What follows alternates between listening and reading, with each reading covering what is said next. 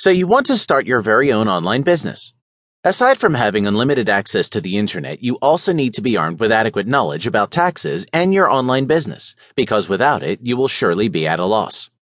Online retailers, or more commonly known as e-tailers, are not exempted from paying taxes, contrary to the common misconception of most people. E-tailers are still included in the rush for meeting the April 15th deadline for tax filings. However, veteran e-tailers would say that the most difficult part for online business owners is navigating and complying with the confusing and complicated laws and conditions governing day-to-day sales taxes. An everyday challenge. If you are one e-tailer who would like to take your online business seriously, then you should be prepared to deal with the fact that handling and managing sales taxes is actually an everyday challenge. The truth is, a lot of e-tailers are required by the government or their state to file and remit sales tax to states on either a monthly or regular interval. The basis for the filing of sales taxes would more or less depend upon how much revenue your online business generates. Several tips for e-tailers.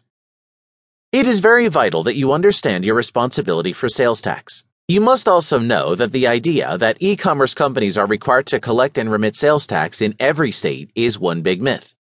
You only have to pay sales tax if you have nexus in that certain state.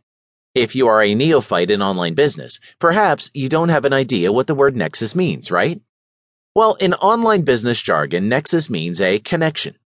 Put in application, making a sale in another state does not mean that you automatically have a sales tax obligation.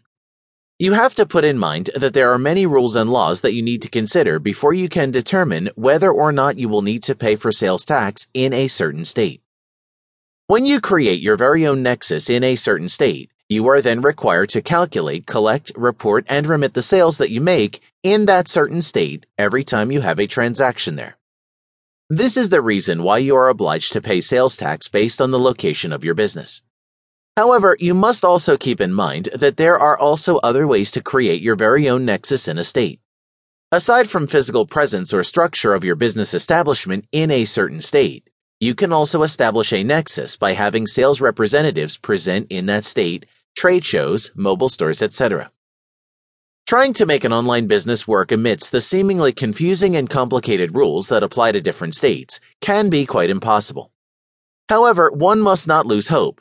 With the help of professionals in the legal field and certified public accountants, you will surely be enlightened as to what steps you should take for your online business to stabilize and prosper.